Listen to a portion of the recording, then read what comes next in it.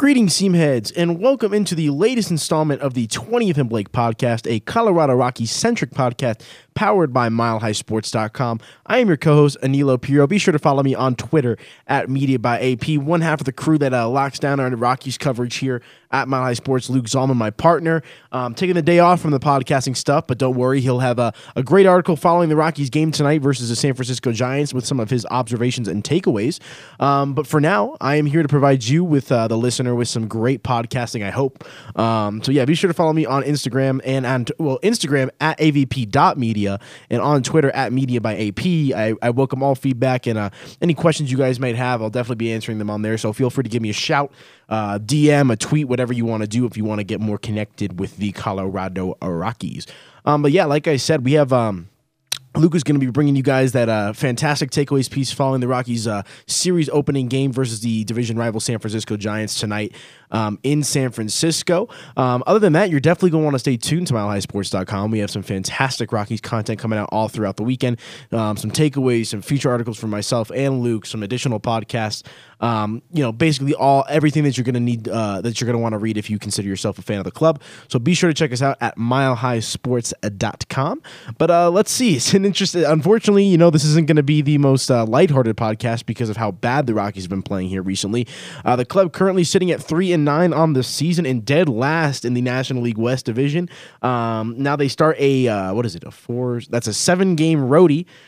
Starting off tonight in San Francisco, followed by 3 games in San Diego. So 4 against San Francisco and 3 in San Diego before coming back for, I believe, a 7-game homestand. So is it fair to say that the Rockies were swept in their first homestand of the season? The last game against Atlanta was canceled and postponed due to the inclement weather, the bomb cyclone 2.0. That was not yesterday. That was pretty mild, in my opinion, considering what people thought it was going to be. The Rockies go 0-5 of those 5 games that they did play at Coors Field over the weekend against the Los Angeles Dodgers, who just absolutely blew the pants off the Rockies, and then the Atlanta Braves, who were able to catch 2 wins against Kyle Freeland and German Marquez. So obviously not a lot of momentum for the Rockies going into this 7-game road trip starting against San Francisco here tonight. If there's any good omen, I guess it's the fact that they didn't play yesterday. Maybe an opportunity to step back and take a breather and try to recalibrate recalibrate yourself as a team moving forward. So it's going to be exciting to see how this Rockies club comes out against the San Francisco Giants starting here tonight. Let's just give you guys a brief overview of this series. Like I said, the Rockies currently in last place in the National League West with a 3-9 record. 1 game better than them is the Giants, who are 4-9. So the bottom feeders per se so far in this division. I think everybody kind of expected San Francisco to be a competitive team, but not anything serious per se. They're kind of in this retooling, rebuilding mode right now. So a decent opportunity for the Rockies to try to get going. A division opponent, someone that they're really familiar with. So it'll be interesting to see how this club comes out. Tonight on the mound, you have John Gray going up against Jeff Samardzija. Gray 0-2 on the year with a 5.68 ERA. In his last start, he was able to hurl. He hurled 6 innings pitched, allowing 5 earned runs while striking out 4. So not a great outing from Gray, but nonetheless, able to limit the damage. I know 5 earned runs is not ideal, but considering where we've seen Gray in the past, he definitely looked comparable on the mound. So we'll see what he can bring into here. Into this game tonight at Oracle Park, I believe it's now called out there in San Francisco. So Ronnie K looking at me through the glasses. I'm doing my podcast here. So it'll definitely be an interesting one to say the least. But it's, there's not a lot of positives to take away from the early going of this Rockies season. They've really, really struggled at all facets of the game, both offensively and in their starting pitching. Outside of John Gray, the pitchers in this series are going to be Chad Bettis, who's been just absolutely awful for this club, followed by Kyle Freeland and German Marquez to round out that series. So, John Gray's kind of a coin toss. You could get good stuff out of John Gray, or you could just he could completely fall off and give you an awful outing. So kind of a coin flip out here with John Gray in this start here on Thursday night. Friday with Chad Bettis on the mound. Bettis has just not been good this season. He's 0-2 with an 11.88 earned run average. His last start, he managed to only just go 2.2 innings, allowing 5 earned runs in that Sunday night baseball game against the Los Angeles Dodgers, where Los Angeles just completely manhandled the Rockies. So definitely an important start for Bettis, who will be opposed by Drew Pomerantz on the other side. The Rockies really, really need Bettis to at least be solid, at the worst on the mound. They really just need solid contributions all the way around throughout the rotation, specifically Bettis. Who really just has not been that good of a pitcher here in recent time. He's had his ups and his downs, but out of the gate here as that fifth starter in the Rockies rotation, really just off to a putrid start. Let me reiterate that 0-2 record with a 1.188 ERA.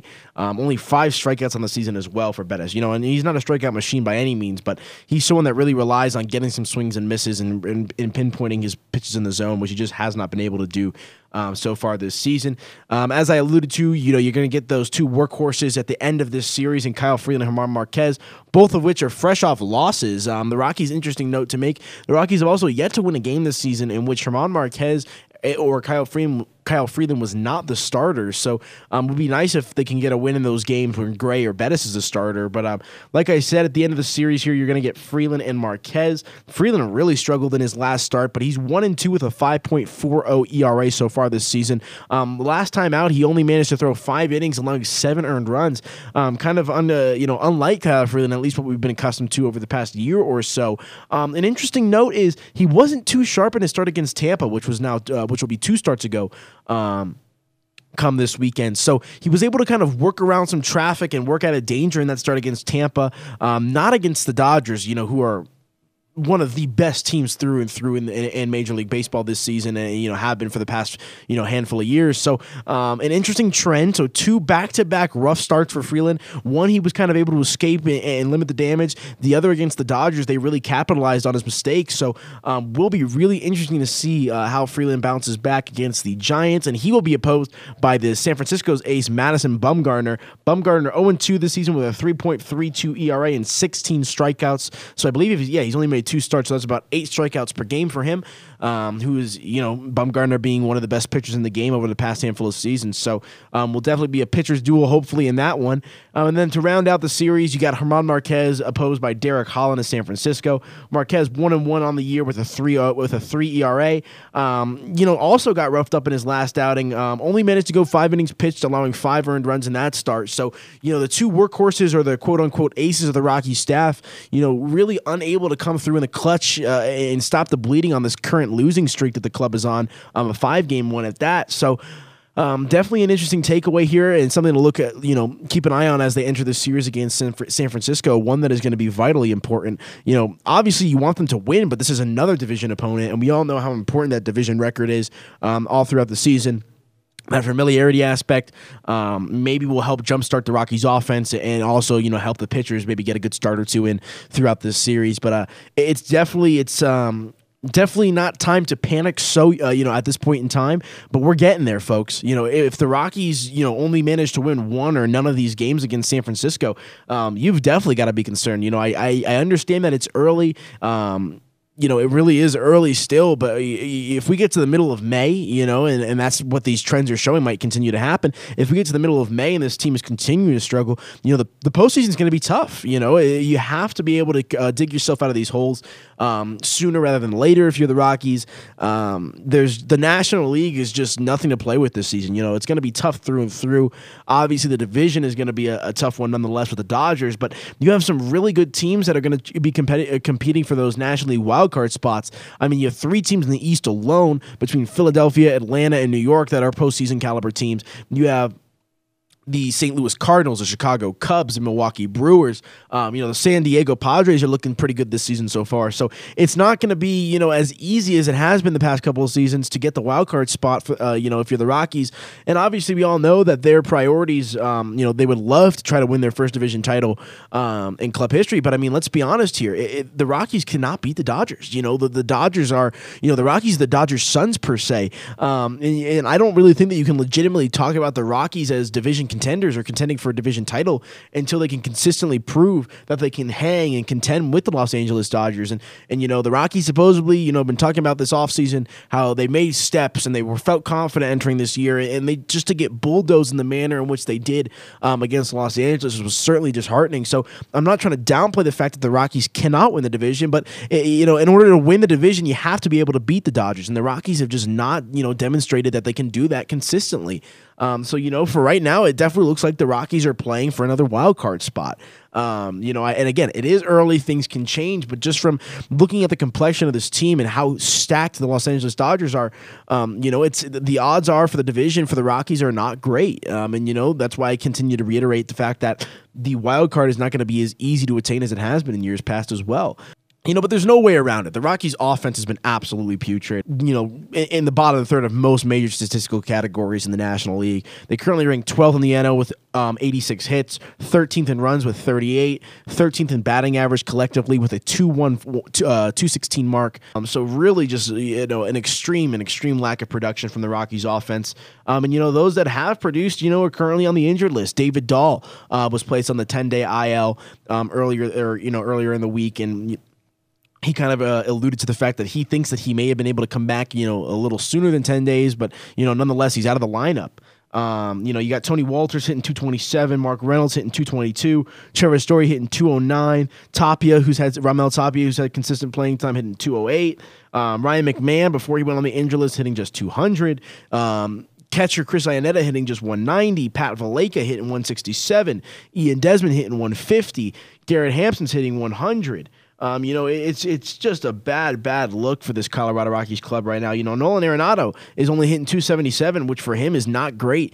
Charlie Blackmon hitting 273. So collectively, this Rockies offense has really struggled out of the gate. And I don't want to talk about the past too much, but to go 0-5 in your first homestand of the season is really just an awful look for this Colorado Rockies club.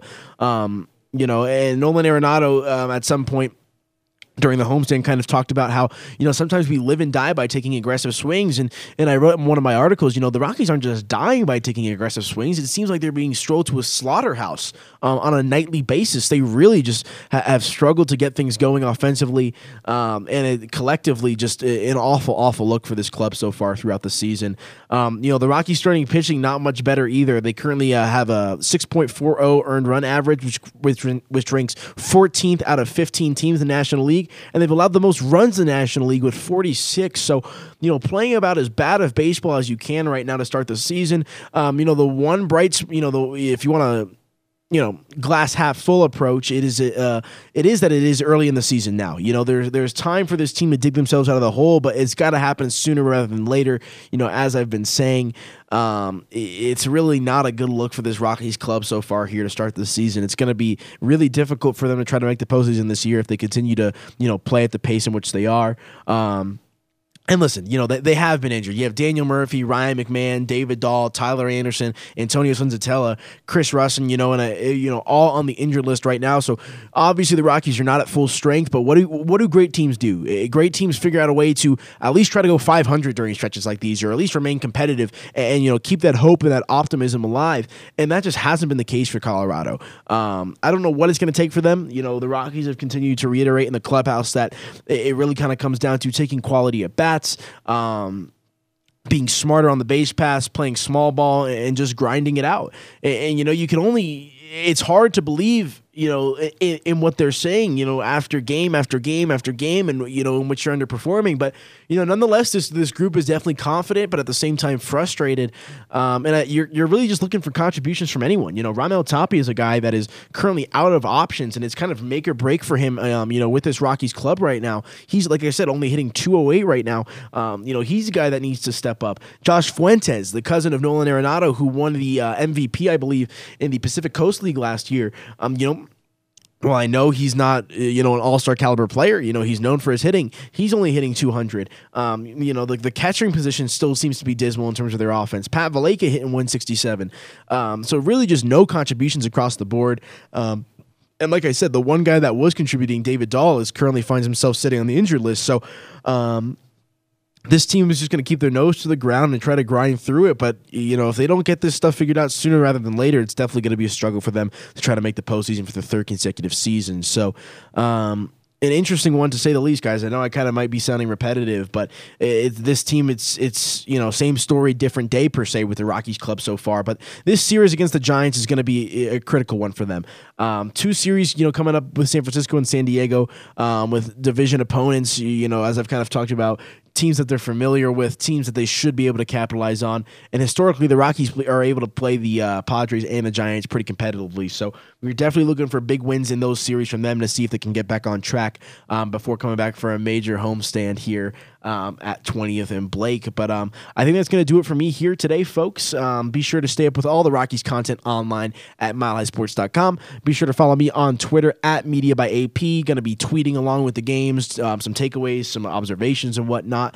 Rockies, currently sitting at 3-9 on the season. Obviously not ideal. Two massive series coming up with San Francisco and San Diego. John Gray on the mound tonight for Colorado, followed by Chad Bettis, Kyle Freeland, and German Marquez. So two in the back end of the rotation, and the two aces there to round out the series against San Francisco as the Rockies look to get back on track on this West Coast road trip. But for Mile High Sports, I'm Aniello Piro, logging off.